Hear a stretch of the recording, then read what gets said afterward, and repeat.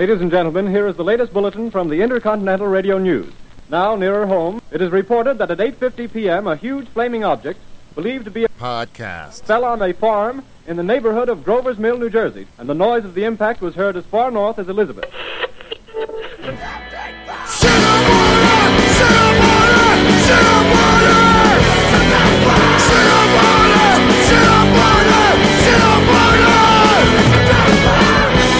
Hey everybody, welcome back to the Cinemartyr podcast. This is a podcast where we watch movies and then we talk about the psychological, spiritual, and mythological themes in those movies. My name is Ryan, and I am joined today by my illustrious co-host, Dr. Michael Petro. Mike, why don't you say hi? Hey, Ryan. Good to talk to you again after a moderate hiatus. I know.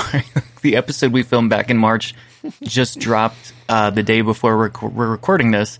And so I just listened to it, but I was reminded how much I enjoy getting a chance to do this, because it's just a good excuse for you and I to hang out and get caught up, and that always makes me happy. It is great, buddy. It is, I was in the same boat when I was editing that the other last week or whatever. Whenever I edited it, I was like, man, we gotta get back at this because it's fun, and I know you and I have both been very overwhelmed with work and life, and coming out of the pandemic now, a much different world than even when we recorded that. Things were, we weren't sure where things were going to end, and here we are. So you've been good? How's life? Life is good, man. It's same boat. Like things were super locked down out here in New Mexico. I was talking to a friend in Texas a couple days ago, and she was telling me how all through the entire pandemic, she was still teaching college courses in person with her students showing up. They just wore masks. Wow. And I was like, I can't even relate to that. I've been in my house with my cat for most of the last year and a half. So being outside now is wild. Probably spending too much money because I'm going out doing stuff. But good, and on vacation this week, so really great. Took like a nice quiet staycation. Awesome. So pretty excited about that. Gave me a lot of opportunity to do a lot of reviewing the movie we're going to talk about today, jumping into a lot of the different versions of it, which I'm excited to talk about. That's great.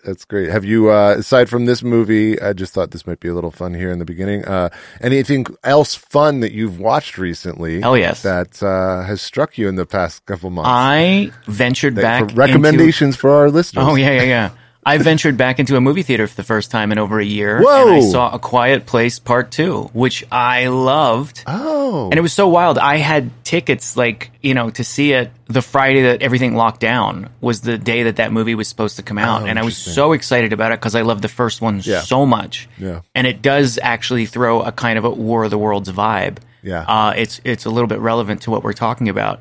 So I was so stoked for it. So to finally be able to actualize that, and I was in a crowded movie theater and everyone was talking, and I was like, oh my God, I forgot post-pandemic, I don't always like people. So being around them again, I was like, all right, well, this is going to be terrible because there was a bunch of kids in the movie theater and there's a bunch of super chatty people. And I was like, this is what I signed up for. It's going to remind me why I don't love movies as much as I used to. And the second that movie started, man, it was quiet. No one made a peep. The kids, even the little kids, were just dead quiet the entire film, and it was such a good movie-going experience. See it if you haven't. It's great. Yeah, I'd like to. That's awesome to hear that, because in our last episode, you talked about how at the time, you said nothing in the world would scare you more than going into a movie theater, but you wanted to do that so baddy, and it's awesome. I built up the courage, and I made it happen. That's awesome. I wanted to mention something that we missed. I've been working my way back through the X-Files again, and I texted you this the other day. And something we missed when we did our Groundhog Day episode is there is an episode of the X-Files that is the Groundhog Day theme. It is it's called Monday. I forget what season. I think I texted it to you a while ago. Yes, it's the bank robber episode, and the Groundhog Day theme is from the perspective of the bank robber's girlfriend, who's trying to get.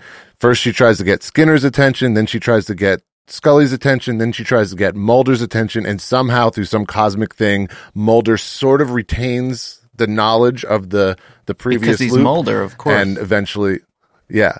But it was really fun to see that type of see the X-Files, do the Groundhog Day theme. They do that all the time, though. They've done The Thing. They've done, they do a ton of different like movie callbacks and stuff like that. I was thinking about this when I listened to the episode last week. I was like, I wonder if we're going to find a way to work an X-Files episode into every episode. That should just be a regular question for us. Like, oh yeah. Yeah. Which X-Files episode do they reference this movie? Yeah. And I mean, for us, obviously this one's going to be just the entire series of the X-Files. Yeah, totally. Awesome. Well, let's get into the thing. So today we are talking about the War of the Worlds. Specifically, we are going to use the 1953 version as our jumping off point. But much like when we did the Scrooged episode, we're sort of just going to be referencing the story in general, the H.G. Wells story.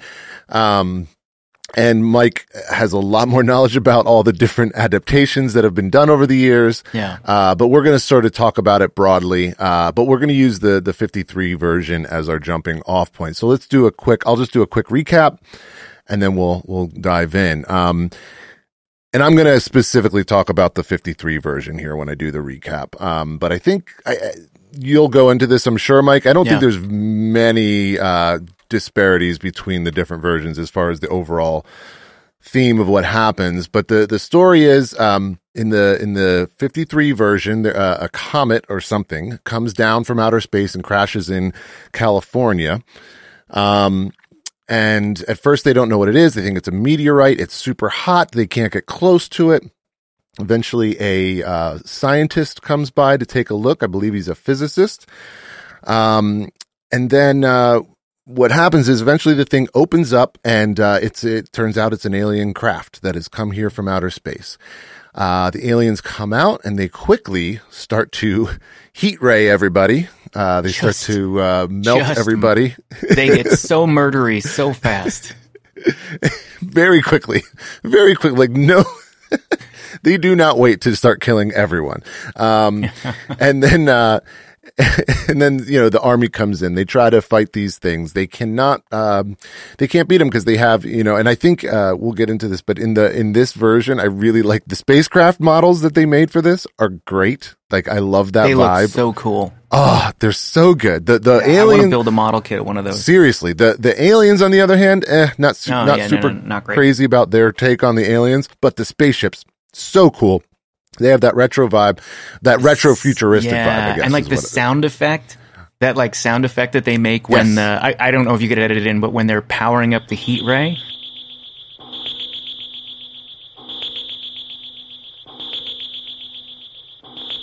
We're friends. Yeah. Hey there. Open up. How are they going to understand us? We're talking sign language. They'll understand us all right. Sure. Sure? Everybody understands when you wave the white flag, you want to be friends? Hey there! Open up! Come on out!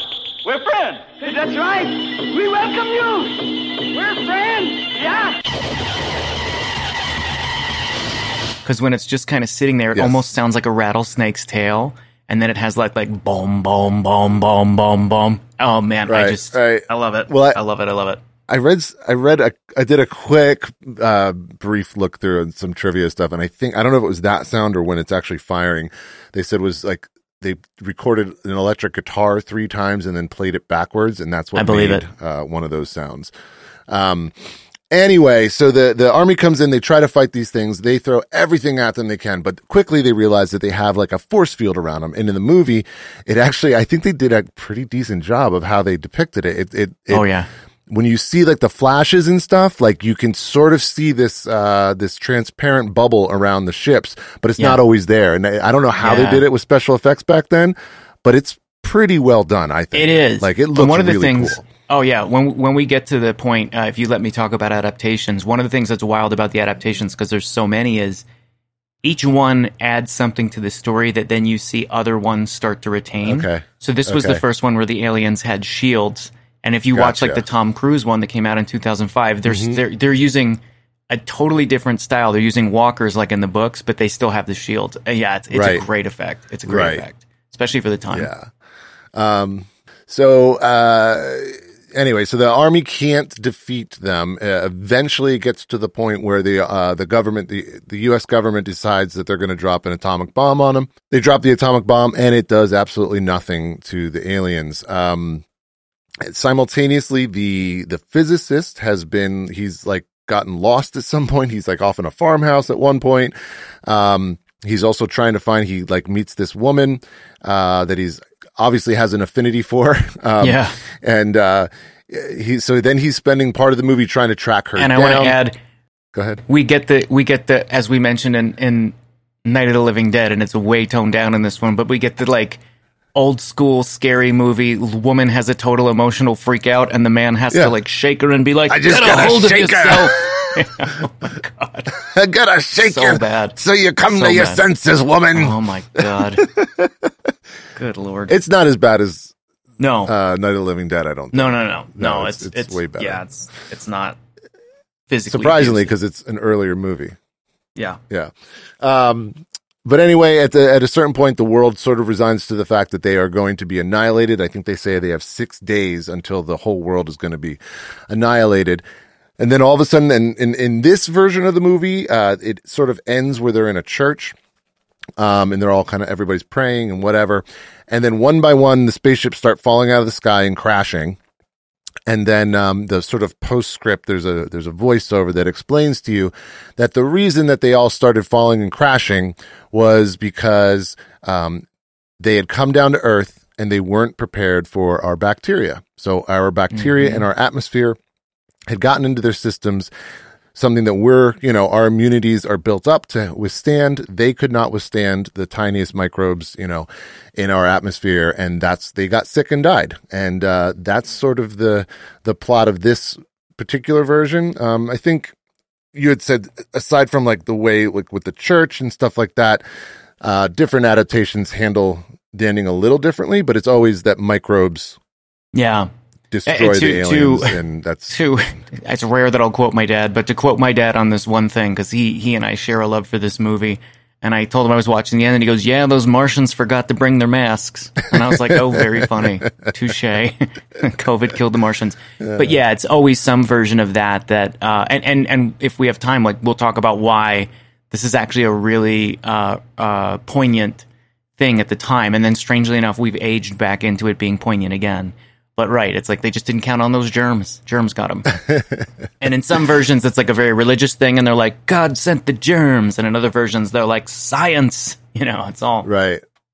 Real quick, just in regards to this particular version, again, I really loved the models, the miniatures that they used to make the spaceships. I read that those were actually made out of copper. And supposedly they don't exist anymore because after the movie was done, they donated them to a Boy Scout troop for a copper drive.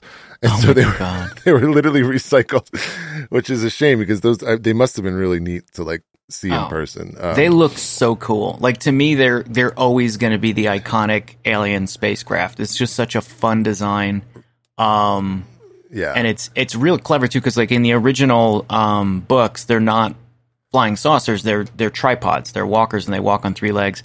And if you watch the very first shot when it comes out of the asteroid that lands, meteor or whatever it is, you can actually see 3 beams underneath it. And so they're like, they seem to be standing on. So the idea was like they were walkers, but they had legs made of energy, and they couldn't get the effect right. So then they were like, whatever. They just kind of hover. It is what it is. It's fine, and it works great. Yeah, he says at one point straight up, like they're balancing on, I think he even says they're balancing on 3 points of magnetic field, or they're creating their own magnetic field and balancing. Yeah, it looks great. Before I forget, did you pick up on right in the beginning when he shows up at the field there, and then he's like, they're waiting for it to cool down, and he goes, I need to go back to town to freshen up. He goes, what's there to do in this town? And the lady goes, nothing. Which calls back to our last episode where I said that was my big life lesson. Absolutely. They literally said like the exact phrase. Oh my God, it's so perfect. And then of course, like he ends up at the square dance and there's a Martian invasion. So obviously something interesting is going on. Yeah.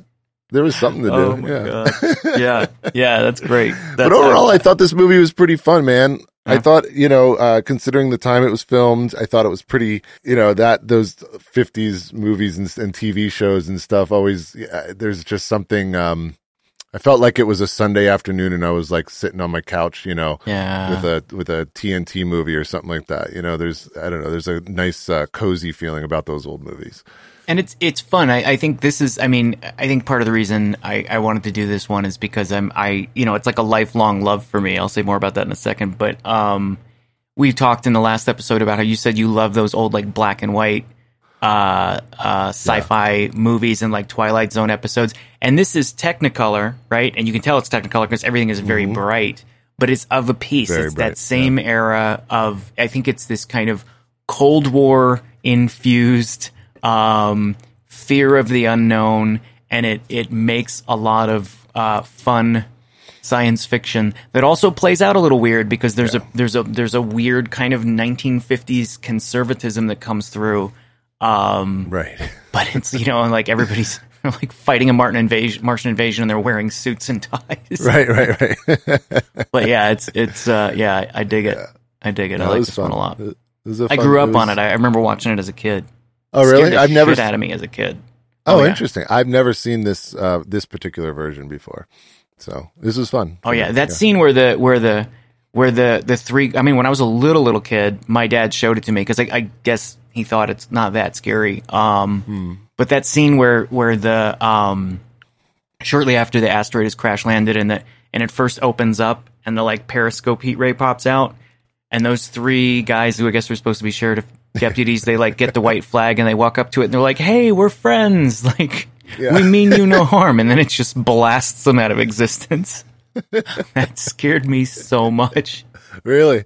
That's funny. Oh my God, yeah, it just terrified me. I love that scene when they come back and they're literally like just an outline of ash on the ground in the shape of three humans. Exactly. like somehow they simultaneously like got blasted and then their ashes fell back into a perfect line on the ground. And so here's the thing about that. So every single time I've watched that, I've laughed at it and I thought it's hysterical. Because it's such a dumb effect that you would have just these perfect outlines, like they look like chalk drawings of them made of ash. Yeah. However, to introduce a serious component, I have seen pictures. This is heavy, but I've seen pictures from like the aftermath of atomic explosions and stuff. And there have been things where the initial blast is so bright that what it actually does is it burns the person's shadow into the ground or the wall behind them. Right. So that's so then I was like, is that what they're trying to do? Is Maybe. It's not that like their bodies were just reduced to ash, but actually that the it's a degree of burn behind them. I don't know. Either way. Right, maybe. But it's for what it is, it works great. Yeah. No, it's fun. It was a really fun I like this movie a lot. It was fun.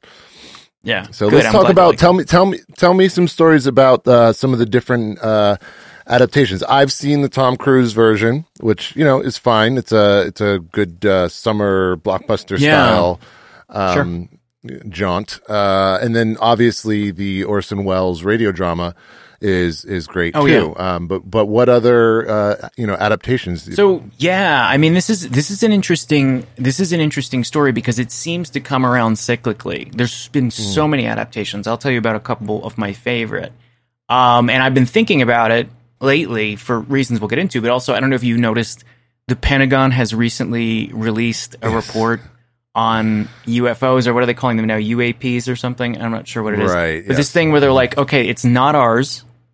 It's definitely technology that is more advanced than what is in common usage. It can do things that our stuff can't.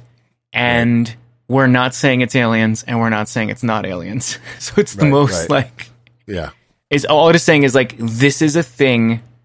Right. People are not crazy to talk about it, and we don't know what it is. Which by the way, I think I think it's way less scary if it is aliens to me. I think so too. If another country has that kind of technology and we are like that far behind, that's pretty terrifying. It is. I agree.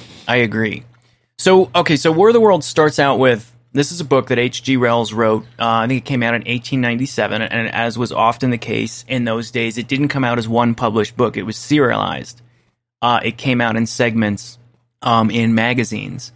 And it basically invented the alien invasion genre, right? He was, I think the story that I read at one point was he's sitting around with a friend and they were talking about, I don't know, like British forces fighting Zulus somewhere. And they were talking about just the radical difference in the technology of warfare. And he said it'd be like if, something like if little green men just dropped out of the sky today with super advanced weaponry. And then that led to the idea. So that was the original. It's been popular forever. It's been turned into comics and a lot of other adaptations. The most famous adaptation, right, would be, what was it, like 1938? Orson Welles had a radio show, and they decided, depending on who you talk to, as a Halloween prank. And if you listen to the audio, they actually say it's a Halloween prank at the end. To do this as a series of news broadcasts that would interrupt the supposed show that people thought they were tuning into, which was a musical concert, and actually tell the story of like, oh my God, this strangest thing, we're seeing flashes coming from Mars, and then, oh my God, strangest thing, an asteroid has fallen somewhere in New Jersey, which is crazy because it's close to the places that I grew up. Right. And then of course, the heat ray comes out of the asteroid. They break in to say that, or meteor, I suppose. Then the walkers and so on and so forth. Right. And so it supposedly scared the bejesus out of a lot of people who thought it was real. We can go back and talk about that later. But there's conflicting reports about how much of a panic it actually caused. But the bottom line is some people thought it was real. So maybe the most famous adaptation there. Then a few years later, and in 1938, right, there was a lot of terror of impending war with Germany, which of course did happen. Yeah. So that fueled the hype. Then we have this movie, which we just watched, another one of my favorite adaptations. That's 1953. Really, really good attempt to do a big budget expression of it. And also like taps into a lot of very intense Cold War paranoia of, the United States being invaded. Another adaptation that I love, and I just found out that it exists a few weeks ago, but it has now become my all-time favorite, there is a 1978 rock concept album where a guy named Jeff Wayne took the story of the War of the Worlds and he turned it into like a funky rock disco opera. And it is, this came out the year after I was born, and I have been denied 43 years of enjoyment of it. It's Ryan, I love it so much. Here, I'm going to play you a clip and then we'll keep going. You can cut this out later. Yeah. Tell me if you can hear this. No one would have believed in the last years of the 19th century that human affairs were being watched from the timeless worlds of space. No one could have dreamed that we were being scrutinized as someone with a microscope studies creatures that swarm and multiply in a drop of water. Few men even consider the possibility of life on other planets. This is the opening line of the book, yet, and most of the movies. Gulf of space, minds immeasurably superior to ours regarded this Earth with envious eyes. And slowly and surely, they drew their plans against us.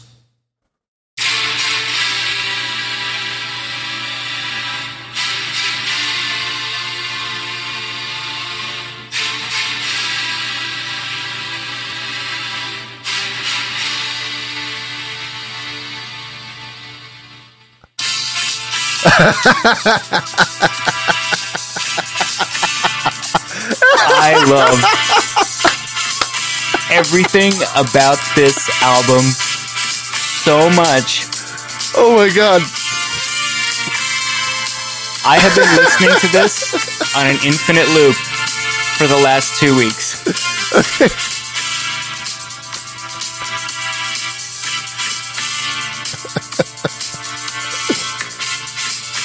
Oh my God. And on it goes. Oh my God. It's fantastic. Wow.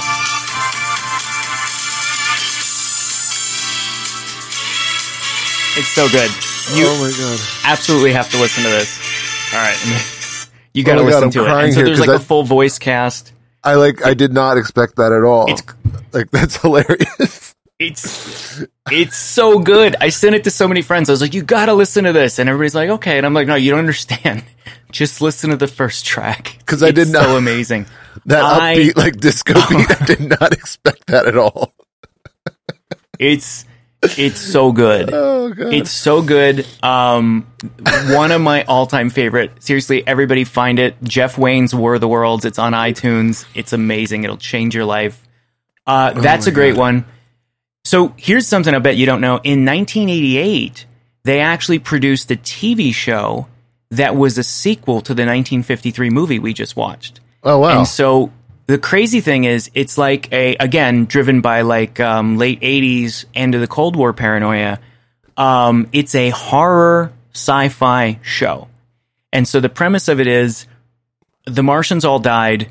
We took all their bodies out of the flying machines. We locked them in oil drums, and we disposed of all of them in like essentially like toxic waste plants. Okay. And then shenanigans ensue, and the show opens with some of the Martians start to wake up.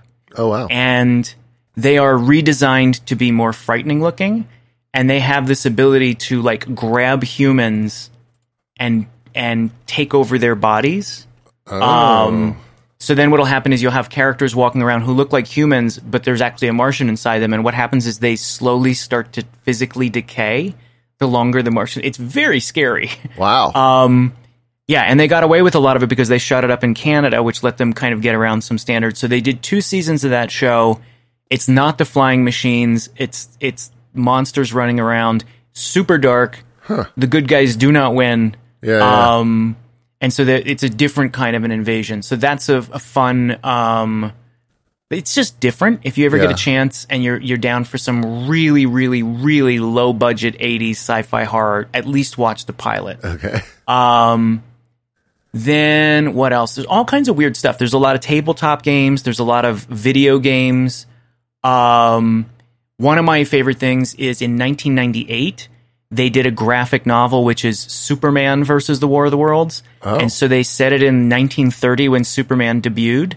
And so it's that old kind of like original. It's done exactly in the art of the first run of Superman comics. And so he's in Metropolis learning to be Superman, and the alien walkers show up. Wow. And it's really fun. Interesting. And it's like a slugfest. It's totally a really fun read. When I picked it up, I was like, this will be weird. And then I actually ended up loving it. And then in 2005, 3 different versions of War of the Worlds came out at the same time. So you have the Tom Cruise, Steven Spielberg version that most of our listeners will know, which is pretty good adaptation, and actually, in some ways, very faithful to the original book, to the feel and the spirit of it. Right. And also, my favorite version of the Walkers ever. Like, I think in the Spielberg movie, they look like they do in the book. Yeah. And they're scary. Yeah. Like, there's that movie scared me. Yeah. I have this very vivid memory of, I was watching it at a drive-in on the 4th of July, and there's a scene where there's helicopters fighting the walkers, and as I was watching that at the drive-in, there were fireworks going off because it was the 4th of July, and an actual helicopter flew by really low, and it felt like I was inside the movie. That's awesome.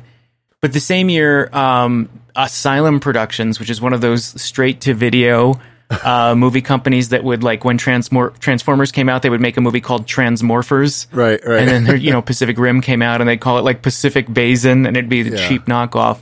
They did a 2005 H.G. Wells War of the Worlds, which stars C. Thomas Howell, and is actually, surprisingly, not that bad. Wow. I saw an article once that compared that and the Tom Cruise version, and they gave it 10 criteria, trying to decide which one was better, and in the end, they concluded that they were so evenly matched that the only thing that made the Asylum version better is that it had nudity and the Tom Cruise version didn't. So they're like, hey, we're going to call this one for C. Thomas Howell. Wow. But that's actually not bad. It has a sequel, which is unwatchable. Okay. I've watched a lot of bad adaptations. I've never been able to get through the sequel. And then a company called Pendragon Films attempted to do a faithful adaptation, which was set in the 1800s. And they just had no budget for it, but it's like a fun... I'll say more about that in a second. But it's wild because you had 3 different versions come out the same year. So it's worth, like... pondering at some point what was going on in 2005 that had people thinking about War of the Worlds, and I think I know, but we'll get to that. There's an animated movie that came out in 2012 called War of the Worlds Goliath, and it's like a sequel. So it's in the future, and humanity has retro-engineered their own walking machines. Okay. And then the Martians show up and they fight. Last year, 2 years ago, the BBC finally, they did a mini-series where they really attempted to set it in the 1800s. So it's an attempt to tell the original book, and it's fine. It's fine. It's not bad. That. Like, you could watch it once. Okay. Yeah, it's okay. It's not. I mean, the budget is good. It looks cool. There's some parts of it I felt a little clunky, but it's not bad.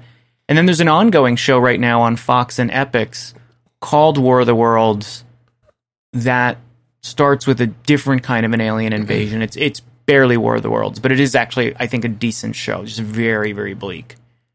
And then a couple people have done. There's one called War of the Worlds: A True Story, where they try to shoot it as like a documentary. If you are watching a documentary about World War I or World War II, they shoot it as this like retroactive documentary of like the war with the Martians in the 1900s. So those are kind of fun. And then last but not least, just this past year, Audible did a full cast adaptation of H.G. Wells' original book, but they incorporated all the changes that Jeff Wayne makes in his musical album and then score it to his music. And that is so much fun. It's absolutely amazing. So they what happens in the story, in the original story, is his wife disappears, and then at one point they switch, and his brother narrates part of the story. So in the Jeff Wayne version, they just make the second character his wife, and it's about the two of them trying to get back together. And actually, I think it's an improvement on the story. It's pretty great. And less of a sausage fest. But yeah, man, and we could go on. There's people love the story and they love adapting it. And there is something I love about every one of the versions I just mentioned. They're so much fun. God, especially that album. But man, I love it. I love it. I love it. Speaking of a sausage fest, the Orson Welles version has 0 female characters in the radio adaptation. That's the one thing I jumped out at me right away when I listened the other day. I was like, just are there no females in this world that they're portraying? You know. But I will say that was super fun to listen to. We can talk about this at depth, I think. Oh yeah, and go ahead. Sorry. Yeah, and we should say that the Orson Welles radio recording, it's about an hour long, and you can find the entire thing on YouTube for free, and it is legit entertaining. I strongly recommend listening to it. I listened to that again the other day, and I really, really enjoyed it. I always enjoy it when I listen to it. Yeah, and I listened to, there was a podcast that I had listened to a while ago. They actually, I think they've released it twice. They did, Radiolab did a live show, I think about 12 years ago, where they did a live, people in a theater, and they talked about this. And then what they did a couple years ago, I think it was the 80th anniversary. Would that be right? They did a rebroadcast of it, and they sort of updated it with new information. And they talk about in depth what you were mentioning earlier, this idea that when it, for a long time, people thought that what happened was when he broadcast this, like the whole country lost its mind and was like going crazy, and there was rioting. Yeah. And what they've come to people jumped off water. I grew up in the area that took place because it takes place in New Jersey and then into New York City. And so it's almost an urban legend growing up. I remember my dad telling me about it, and he said, people were jumping off water towers. Right. People were running around with guns. One guy shot a water tower because he thought it was a Martian walker, and so on and so forth. Yeah. Right. The story is that it was intense panic. Right. But I think what they're coming to realize is that probably there were people that 100% did fall for it and did panic and freak out, but it wasn't as widespread as we've believed for a long time. And I think what they were talking about in that podcast was how at the time, the reason we believe that is because I think it was the newspapers, like a few weeks later, started taking polls and there were headlines. There were headlines the next day that said that there had been massive panic. Like the newspapers made a huge story of this immediately, and people were interviewing Orson Welles, and they were like, "Did you do this on purpose? Did you realize?" And they were telling all these crazy stories of insane terror that gripped people. Right. And then later, there were polls that caused them to question if the terror was actually as intense as they made it sound. Right. But and what the story now is, what they're realizing is that it was the newspapers were afraid of radio, right? And they were doing this on purpose. Oh, yeah. To try to say, like, look at radio, look at how bad this is, what it did to people. It freaked people out. It caused this mass hysteria. You can't trust radio. Which I think absolutely in that Radiolab thing, I think Orson Welles even says that he was sort of doing that in a way, like sort of like saying like, yo, be careful of radio. Like you don't know what to trust, you know? Which I think is sort of the biggest is the big overarching theme of that entire broadcast is trust and is where do we put our trust, you know? Well, and that's the thing, because it's easy to fool people. And I think that's so one of the things, like, so doing a bunch of research on it, it seems like the reality of it is somewhere in the middle. Right. There was legitimate panic and there was legitimate terror, and there were people who, like, you know, headed up into the mountains and you know, they tell the story of the couple who was on their honeymoon and then just came home and so on and so forth. But it wasn't the panic that the newspapers created about what happened was more intense than the panic of the initial event itself. Yeah. And that idea of, right, exactly, the radio had been pulling audience away. It seems like everyone's been murdering newspapers forever. And yet here we are, like, almost a century later, and they're still hanging on, and we're still like, newspapers are going to be a thing of the past because of the internet. Right. And apparently they were saying the same thing about radio. Mm-hmm. And, it was their chance to take a shot and say, like, look, we have journalistic integrity, but look at this hoax. And I think Orson Welles was right. He wasn't going pro-newspaper. He was saying it's easy to fool people. It's really easy to fool people. Right. And if this isn't more true now, he did an hour-long production. You can fool people with a meme now, right? Oh, totally. Like, literally, you can put a false fact on a meme and drop it online and spin people out. So I think there's a very prescient and timely reminder in how that plays out. And you know, it is worth mentioning in the actual book that they said one thing wrong in the Radiolab, I think, and they said, you know, there's no actual reporter in the original H.G. Wells story, and that might be true, but I thought there was. And in some versions of the story, the protagonist is a newspaper reporter, and that's why he goes there specifically to cover it. Gotcha. So again, this thing of when you read the story and you watch different versions of it, how do I say this?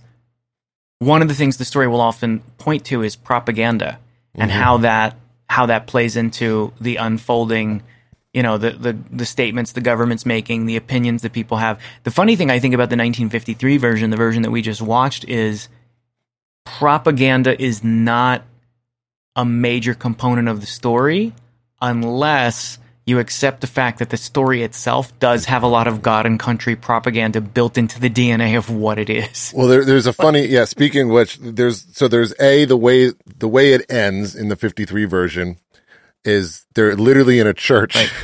And the narrator comes on and says, like, because they're all praying, and he says something like, I'm going to paraphrase, but I think he says, like, we were all praying for God to intervene, and then God sent the microbes in his goodwill and saved us all, you know?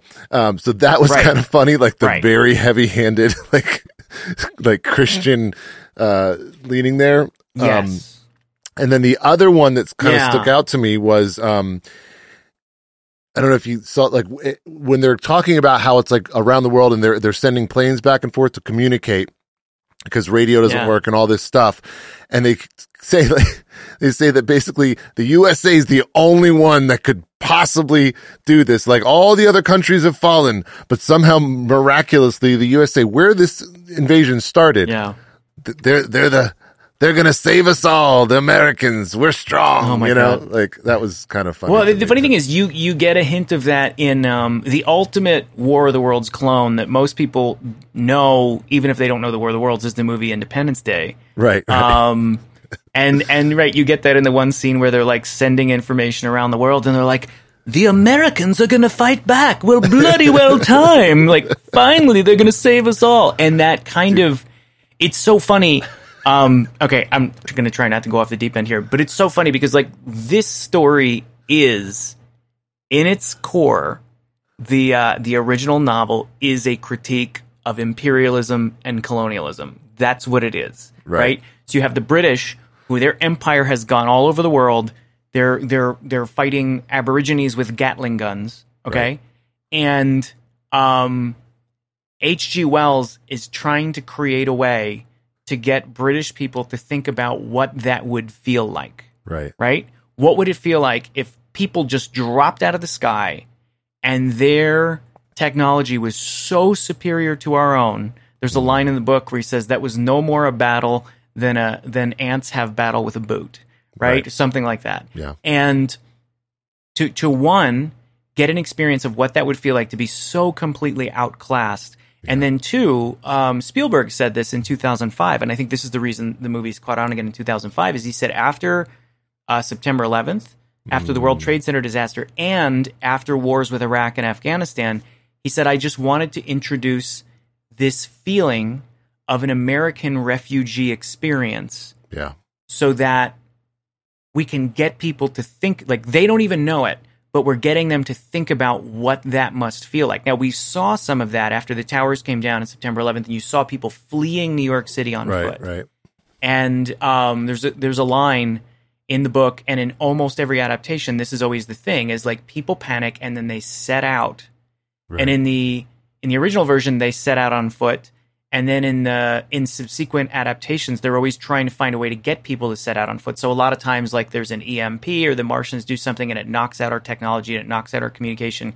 And you get back to that, picking up the people you care about, picking up the stuff that you can hold on to, and running. Right. And so it is one, getting into that experience, and then two, trying to get you to tap into the fact that when you are living in the most powerful nation in the world, you have military all over the world engaging people with lesser resources and technology all over the world, and you literally never think about it in the course of your ordinary day. Yep. It never even occurs to you, right? Like, you and I, whatever, we don't do politics on this podcast, but I think there's something like, what do we have, like 500 military bases around the world? The United States does. But it's the average person doesn't ever think about it. And so he brings that in. And then when the humans are going like, why is this happening to us?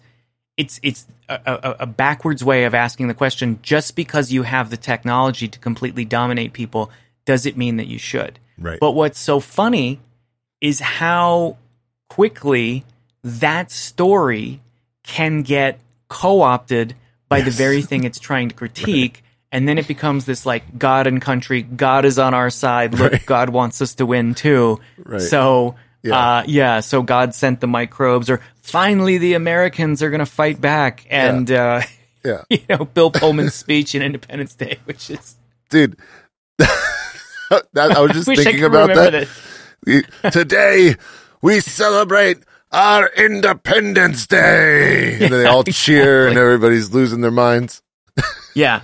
And I will say, a lot of people, when they watch a lot of adaptations of The War of the Worlds, everybody says the same thing. It's really good, and then it kind of falls apart in the third act. But that's the book, right? Right. The book is everything is done. Humanity loses. There's one really, really great scene in the book where an ironclad ship fights a few of the walkers, and it's like they all get destroyed, the walkers and the ship. But they were like, that's the last thing we had. Yeah. And that's it. The organized resistance of humanity is over. Right. And the Martians win, and then they get sick and die. Right. And the reason that happens is because the other alternative for him to say what he wanted to say would be they just win and the book ends. And you can't do that. So it's always plays out that way. Right. It's about hubris, that thing of like, no matter how big you are, there's always somebody bigger. And then even for the Martians, there's somebody bigger and there's somebody smaller. It's the germs. Right. But the ending of Independence Day is no less ridiculous than this. Probably more so. They're like, we figured out one. They're coming down all over the world. But we like that one better because, like, we rally and we figure it out. And a guy with an Apple computer gives an advanced alien civilization a virus, and it's all great. And Randy Quaid drives a jet through the center of the... I know. Hello, boys. Hello, remember me? Or whatever he says. Yeah. Oh, God, that movie. I love it. Don't get me wrong. But oh, yeah, that's a fun ride. And totally this story with none of the cultural nuance at all. Right. Yeah. But yeah, so I'm like clearly tipping my hand on what I think this is all about. What do you see in this? I mean, there's so many things. I think this story is actually becoming more relevant as time goes on, not less. But like, what stood out to you? Well, I want to talk about real quick. We sort of touched on this a few minutes ago, but the Orson Welles version, I think there's a lot to say there about what went down. I think in that. So if you listen to the radio broadcast, which Mike said it, you definitely should listen. It's a super fun ride. So good. The way they did it in that, it is split into 2 acts with an actual intermission in the middle. There is where they literally say, we're going to take an intermission break right now. And so and I think by the second act, you have to know it's not real. Well, that's what I was going to say. In the first half of it, I could see how maybe at the time, if you had tuned in the middle, again, this is, what was it? What year was it? 38? 38. So like radio's newish, you know what I mean? Like people are still, I think in the Radio Lab podcast, they talked about how this idea of breaking in with news was a very relatively new thing that people were just getting used to. And that's what he was playing on.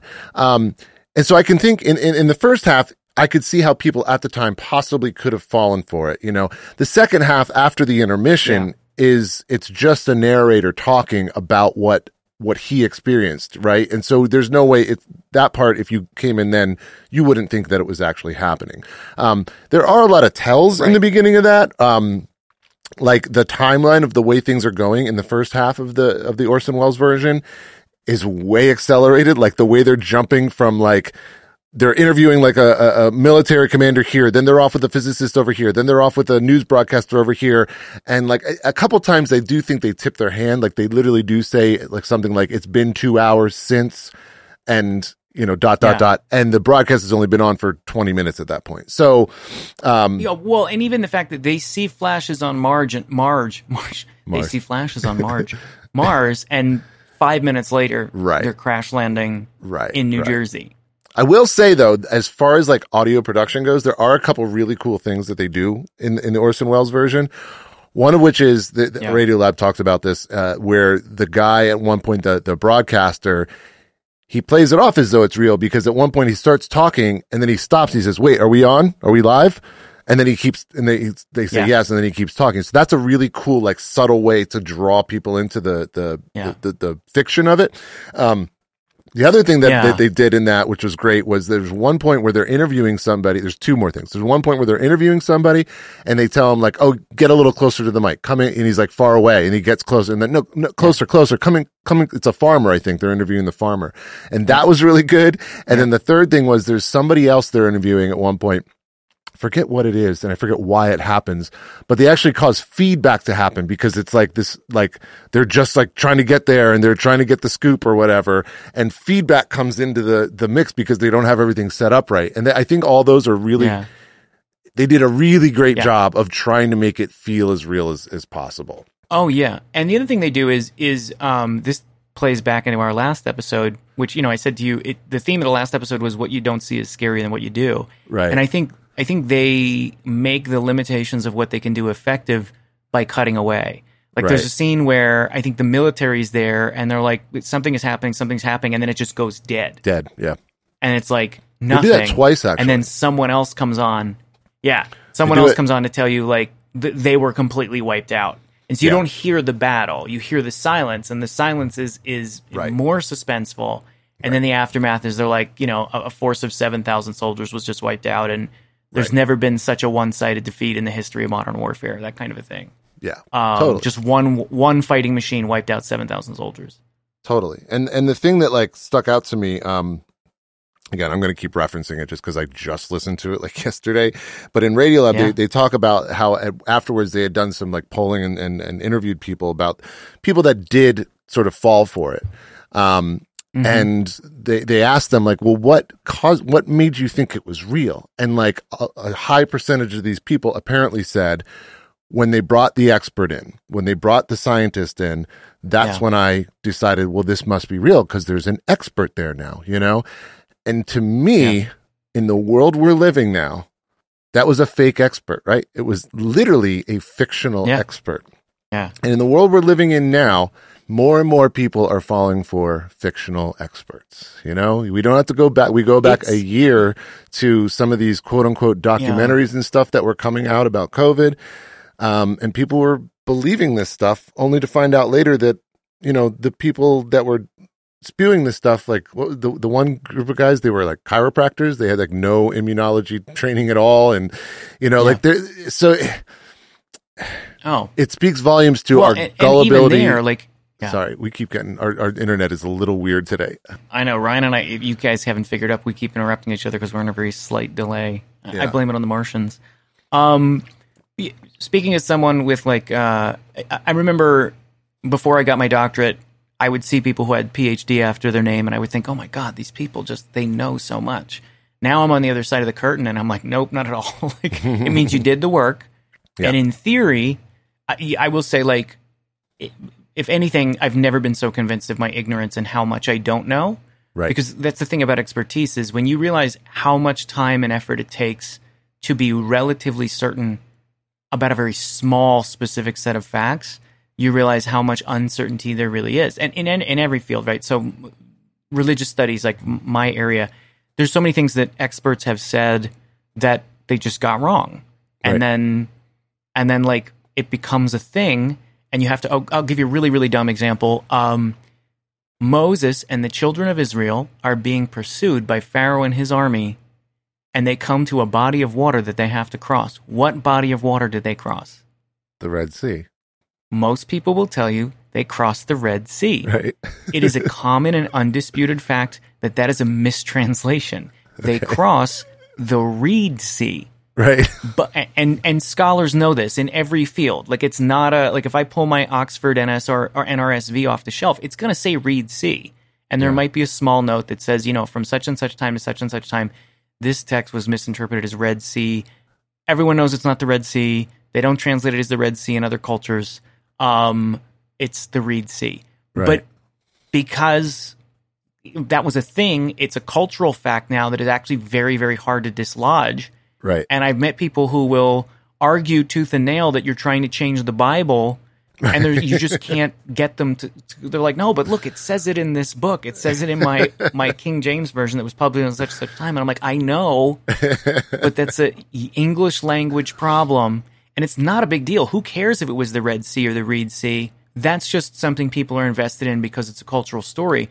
What happens when there's real value and consequence, or something that affects how I live my life, or something that affects whether or not I feel like I need to wear a mask, or whether or not I should engage in social distancing, or the kind of relationships and sexual practice that I should be quote unquote allowed to engage in. I mean, it gets real complicated real fast. The war of expertise that we live in and have for quite some time. Yeah, and I don't know if I'm going to be able to articulate this well, but I think the distinction that I think is hard for people to wrap their heads around. You know, we're living in a time where Q and conspiracy theories and all this stuff is like super hot right now, you know? And the big thing that, like, I think it's like the phrase that, you know, Q followers say is like, do your own research, right? Do your own research. Yeah.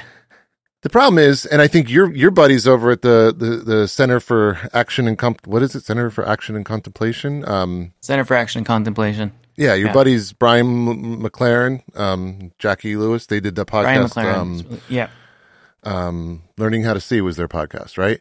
I'm on the second season of that podcast. Did you know that? I did not know that. I kid you not. Learning How to See season 2, I'm in it. Oh. I'm not in a lot of it, but I'm there in the background. Yeah. Oh, well, I'm super excited to listen because true story. That first season that they did was really great. It was all about biases and the different types of biases that we have. Yep. And like the thing about conspiracy theories, or about literally anything, is, you can find something that fits your bias. If you're trying to do, quote unquote, do your own research, you can find an expert, Absolutely. quote unquote, that will agree with whatever cockamamie thing you got going on, And I think that's what we've been seeing a lot lately. There's another podcast I listen to called The Last Archive, which is really good. You should check it out. It's by this woman named Jill Lepore, and she's a historian. And so the first season was, the theme was trying to find out, she set it up as though it was like a murder mystery, and the murder victim was Truth. Yeah. So the theme of the series was who killed Truth. Yeah. And then the second season she's talking more about the rise of doubt in our culture and how that's contributed. It's all about what we understand, what we know, and what we don't. And the last episode of the second season, it's great that it's all very serendipitous that this is all that we're doing this episode. The last episode of the second season, she had this guy on, Stephen Shapin, he wrote a book called The Social History of Truth. He was talking about how we don't ever know anything alone in a vacuum. Yes. That all of our knowledge is collective knowledge. It's like we can't really know anything without other people. And then they were talking about sort of like this idea of like consensus, like the idea of like, that's why we have the scientific method. That's why things are peer reviewed, right? Like the things we should be putting our trust in are things that can be proven over time, not just some cockamamie scheme, from, some wackadoodle, quote unquote expert, Yeah. Well, so you mentioned the center, and Brian. So one of the things Richard Rohr talks about a lot, and it's not his idea, but I think he's using it in a creative way, is this idea called the cosmic egg. I don't remember who came up with it, but it's this idea that there are multiple layers of story in what informs the story we find ourselves in and how we find meaning. So there's my story, there's our stories, and then there's the story. And that those things are always in dynamic interaction with each other, and you can't get to any one of them if you don't consider the other two. And even the story of like the true story, if you look at it objectively, or if you look at it mystically, like which we're prone to do in my corner of the world, it's not something you can know concretely. Right. And that's where this is why comparative religious studies and archetypal studies are so valuable. Is it's not a way to say like, oh, all religions believe the same thing. It's a way to say, here's someone using this metaphor, and here's someone else in a totally different religious system using a similar metaphor, and here's someone in a different time, in a different culture, in a different system using yet another similar metaphor. So we can hypothesize that they're all describing a similar phenomena and truth that is relatively universal in its nature. But we can't necessarily know it precisely. So we have these different comparative metaphors that help us start to wrap our head around it. But the moment that you say, and what it really means is this, and you create a new theory that you reduce the other ones and put them in subservience to, you've lost it. Right. Like there's a lot going on. And that's the thing with truth. Like is truth, what is truth? Is truth a set of facts, or is it an orientation towards the world, or is it a mystery we can't quite know? What is doubt? Like doubt is a pickaxe. It's either a pickaxe that excavates truth, or it's a pickaxe that destroys the concept of it. Exactly. Just depending on how you use it. Exactly. Yeah. And so that I really like what you're saying, because you're taking me into an element of this story that I've not thought about before, which is when you read the book is communicated as a firsthand memoir that has been left for someone else to read, I think. Right. And I always think of it as, no, this is happening firsthand to someone, but I never think of the reader as a character in the story.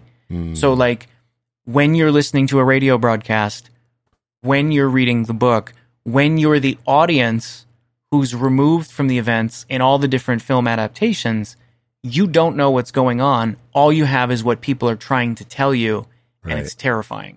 Right. And we, maybe on the other side of COVID, more so than ever before in our culture in our lifetime, have a taste of what that actually feels like. Right. Right?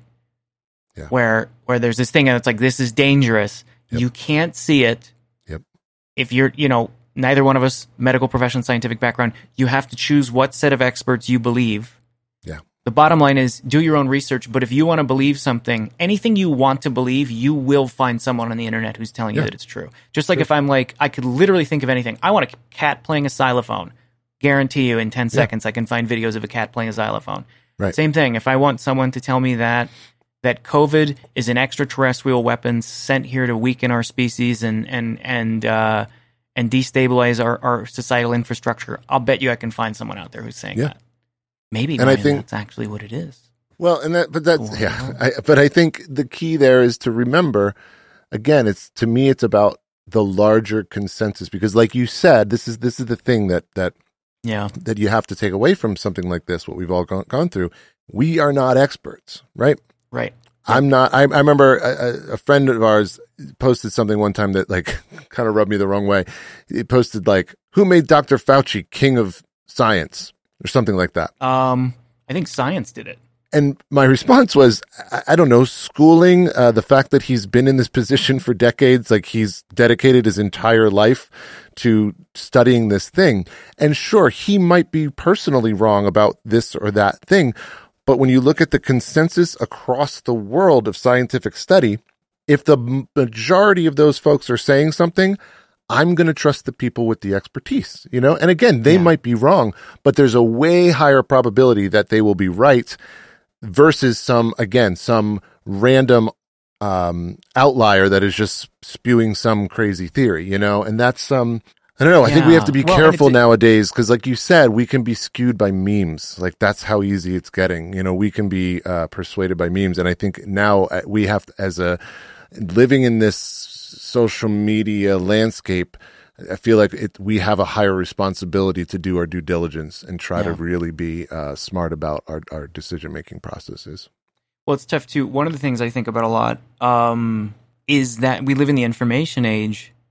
So we have access to so much information. I don't think that's made us smarter, though. No. And I think because a lot of us psychologically associate access to information with being smart, competent understanding of that information. Yeah. Which is, they're not the same thing. Number one, just because I can find information doesn't mean I understand it. Number two, a lot of people don't even bother to find it. Like, there's this thing of like the knowledge of the world is at my fingertips, and that makes me feel safe because it makes me feel like I have the knowledge of the world, and then I just stop thinking. And it's a weird time to be alive, you know. I'm going to just keep bringing in the religious angle, but it's like I know very, very intelligent people who are high functioning, good at life, and good at the world, who can sit down and give you a long list of reasons and a long list of experts that they default to prove to you beyond any question that the world is, pick a number, 3,000, 6,000 years old, and that God created everything in 7 literal days, you know, about 3 to 5 millennia ago. Right. And hell, I mean, there's a creation museum that you can drive to with lots of exhibits, and it contradicts everything in the Natural History Museum, right? But it's wild. And the kind of like proliferation of, I will say, faux experts who create a system that allows people to hear what they want to hear. And also, I also think like, you know, from a different point of view, I think that matters too, because I think we always need to have a different voice in the conversation. Yes. But yeah, man, it's wild. But scrutiny is key in that. When you have other voices, you need to have the scrutiny to look at it with, you know, objective eyes to say, is this something that holds weight? Because of course, if we don't have dissent, then what kind of society are we living in, right? Like, we need that dissent, absolutely. Of course. Absolutely. But if that dissent is just for the sake of dissent and not for the sake of progress, you know, one way or the other, that's, I think, where things get a little bit dangerous, you know? Yeah. And in religious thinking, you know, that's why there's 2 types of theology. You have apophatic theology and cataphatic theology. Cataphatic theology is the theology of what we can know and can say. Mm-hmm. And then apophatic theology is the theology of what we can't know and what we can't say. Right. And all of apophatic theology basically comes down to this one very simple thing that Joseph Campbell was so good at saying, which is, we can never communicate anything except in metaphor. Yeah. We can never go beyond metaphor, especially when it comes, I mean, I would say in general, and then Campbell would say when it comes to like spiritual things, and that's why he used mythology as his operant metaphor to talk about everything. Right. The things that matter most, spiritual things, religious things, it's all metaphor. That doesn't mean you throw it away. Right. It's just that's what we have to function in the world. Yeah. You don't want to confuse Apple Maps with the real place that you're trying to go, but you don't look at Apple Maps and go, that's not McDonald's, that's a facsimile. How's it ever going to get me there? I'm throwing it out the window. God, I just used McDonald's as a destination. I'm so sorry. Wow. Anyway, so it's this weird catch-22 of knowing and unknowing, knowing what we can know, trying to listen to experts who know more than we do, and then taking a certain degree of humility. And I do think that's what this story really is all about, as well as hubris and humility. Yeah. Well, the other thing that just popped into my mind was this thing that I became, I started hearing about a couple of years ago was the Dunning-Kruger effect. You familiar with this? I feel like we've even talked about it, but remind me, because it's not coming to mind immediately. Excuse me. And I'm not an expert, so I'm just going to give my dumb explanation. Sure. But the Dunning-Kruger effect is basically how we tend to be more confident about things that we don't know. Like we tend to speak more confidently about things we don't know. And then things that we are more confident in, we tend to be less sure about speaking about because we, like you said earlier, because we know how much we don't know. So what tends to happen is there's another podcast that I was listening to a while ago called Cautionary Tales. It's a great podcast, and he talks about the Dunning-Kruger effect in this. And what tends to happen is people that are super confident that don't actually have all the information tend to make the biggest follies and the biggest, mistakes in life. Yeah. Because and also I think what you're seeing is right now on social media, that's what you're seeing a lot of times when you see people, pushing, crazy theories or even like, all the stuff that, again, we're not going to get political here necessarily, but all the, came out that there was all these, Russian troll farms creating all this misinformation around the election. And the reason all that stuff gets proliferated is because we don't actually have the knowledge, but we're confident enough to put it out there, right?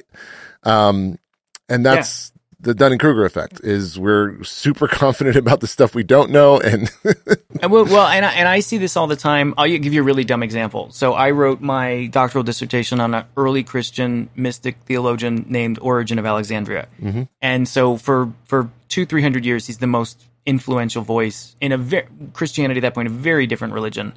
And he's, people will tell you he's very Neoplatonic, and he was influenced by Plotinus and all these things that are sort of true and sort of not true. He's actually an older classmate of Plotinus. But so the conventional wisdom, I hear this all the time from very learned, educated people. They're like, Origen, that's the guy who castrated himself. Because there is a story that Origen, 200 or 300 years, and all through his lifetime and then after, was always very controversial.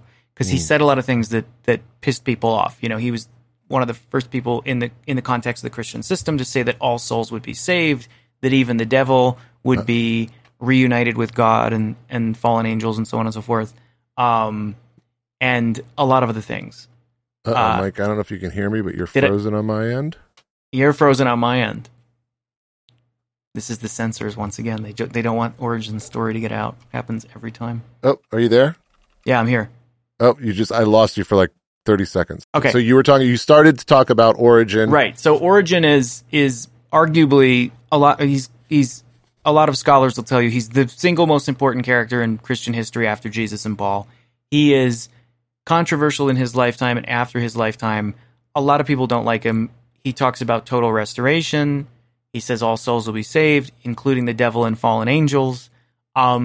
His version of Christianity does not serve empire well, and so there's a lot of pushback from certain bishops.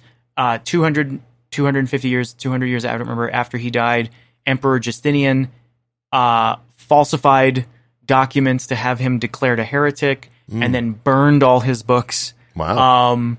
And one of the stories that gets circulated in that is that the reason that Origen was persecuted was because he was so Neoplatonic that he castrated himself. He cut off his testicles because he believed that sin and sexuality in the body were evil.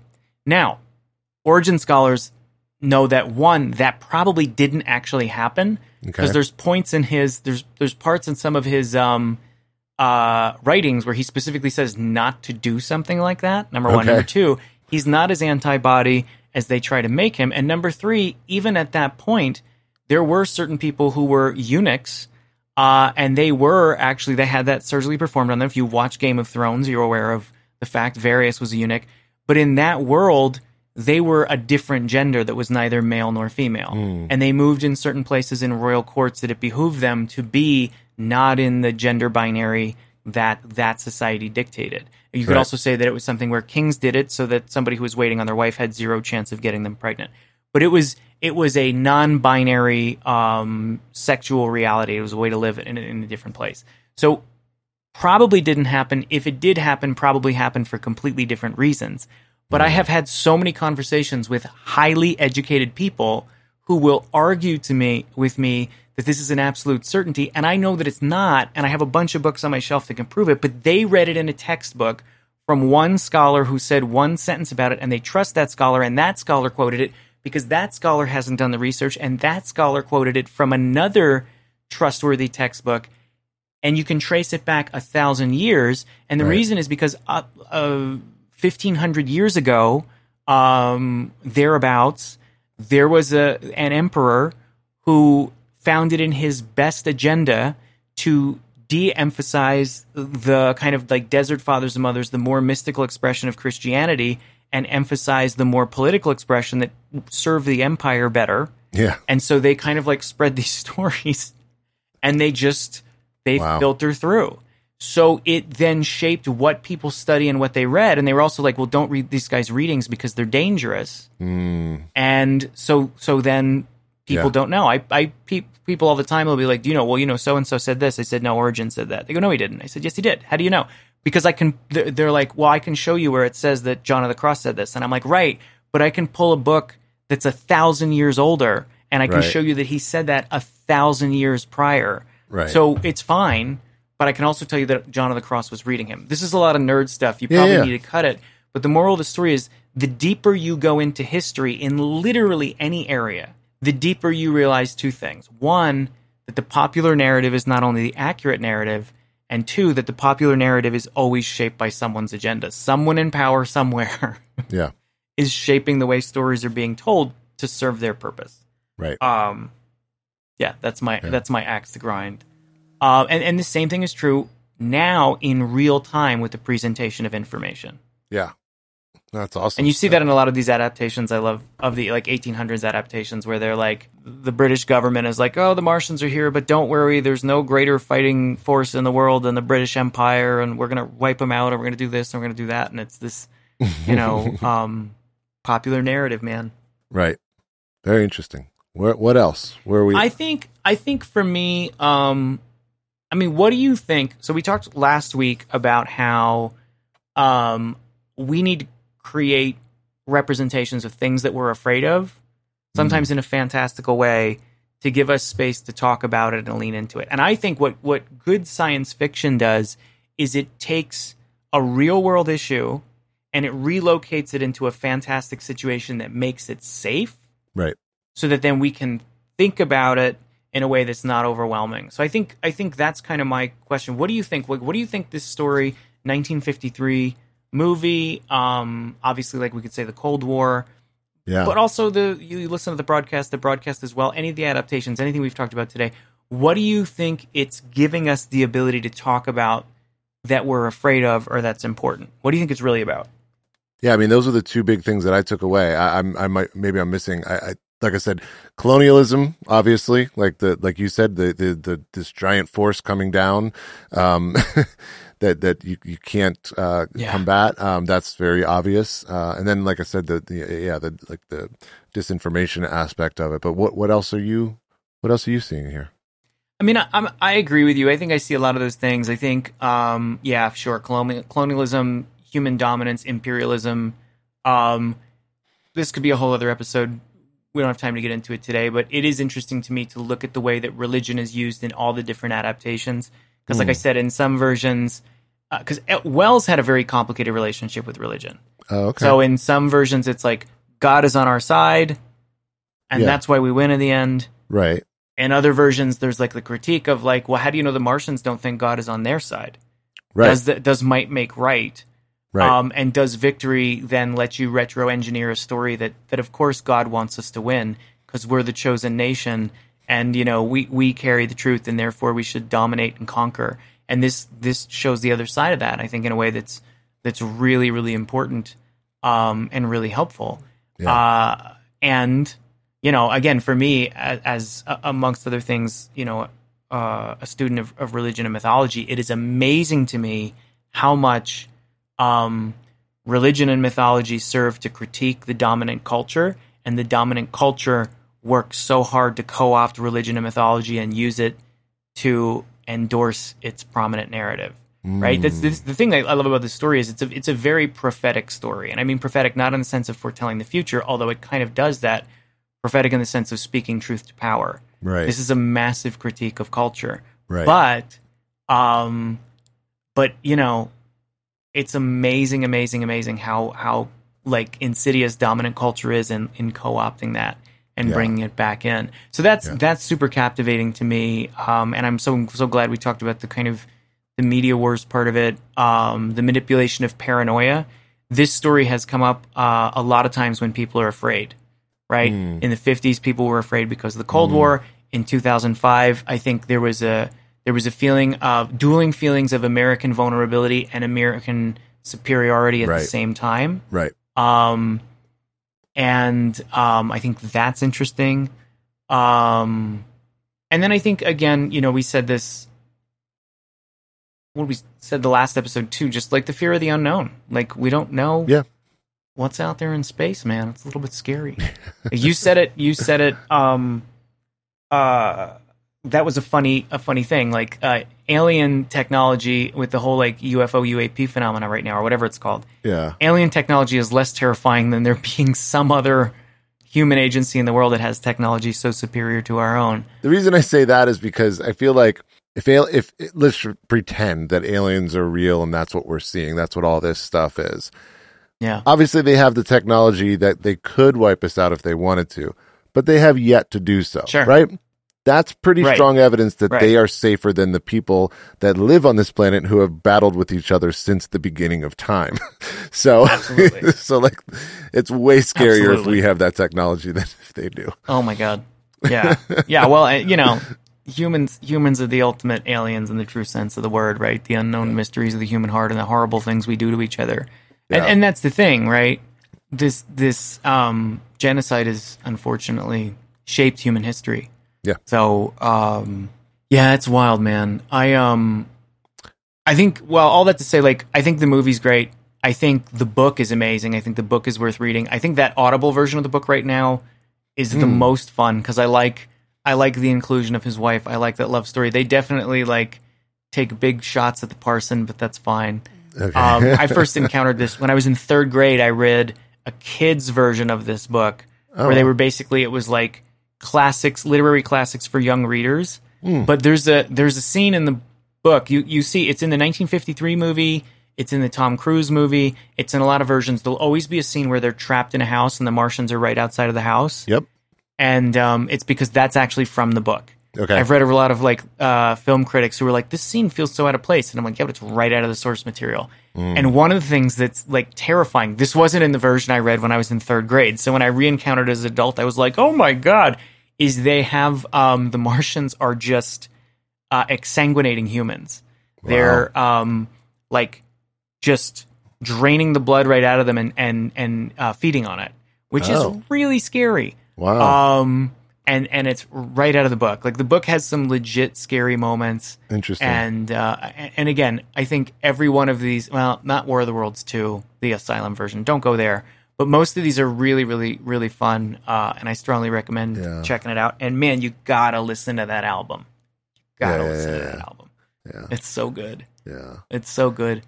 Well, the one last thing that I sort of wanted to touch on a little bit, and I don't know where this will go, but the one thing that resonates with me a little bit when we look at this movie, and then even way more so, I think, we talked about earlier in Independence Day, is the idea that when humanity as a whole realizes that they have to come together to try to battle this thing. Yeah. You know, and it reminds me of, you know, right after 9/11, how the whole world was together. Like everybody was like, you know, coming together for this purpose. And it's amazing to me how often that theme comes up in movies and stuff like that, because I think that's what, you know, deep down, I think we all know that to be true, that that's the way it should be, right? Like we should be, like, even if you get into like, you know, a lot of I don't listen to too much, but some of the folks that I listen to that are still in like the religious sphere, you know, talk a lot about how the whole point of it is to recognize that we are one, that we are, you know, whether you talk about like one spiritual being or whatever, but trying to get to that point of being one. And it's wild to me that how many times that story is told, you know, and how we're always struggling to get there. Yeah. But it's one of those things like, is it possible? Is that ever something that will ever happen? You know, I don't know. Yeah. It's funny because that's definitely in the 1953 movie. They fly that flag high. Right. We talked about it shows up in Independence Day a little bit. It's not in the book. In the book, humanity just loses.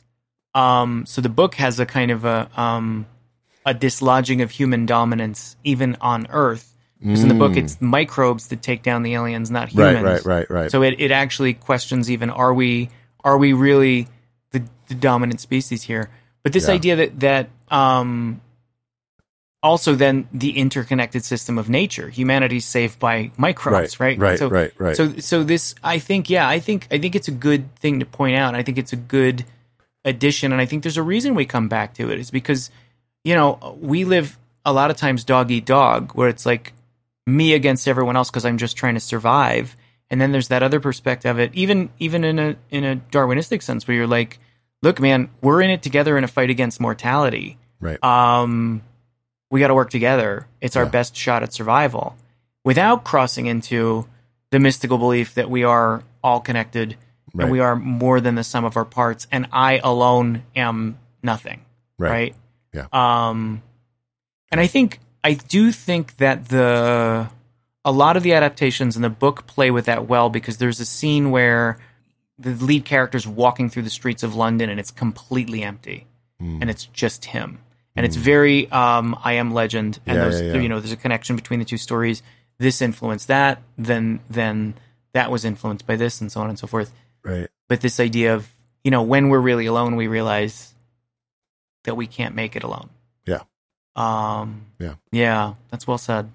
Yeah. And I hope, I'll say this and then I got to run because I got to go get a haircut. But I wonder, this would be my question for you, and go out on this note. Do you think the last year, do you think COVID brought us closer to that realization that we all need each other and we're all in it together? Or do you think it took us further away? Boy, that is a tough one. Yeah. I think you're seeing evidence that COVID had a positive impact on a lot of people. And I don't mean, obviously it was devastating and it was, you know, horrible. I'm saying there's silver linings, right?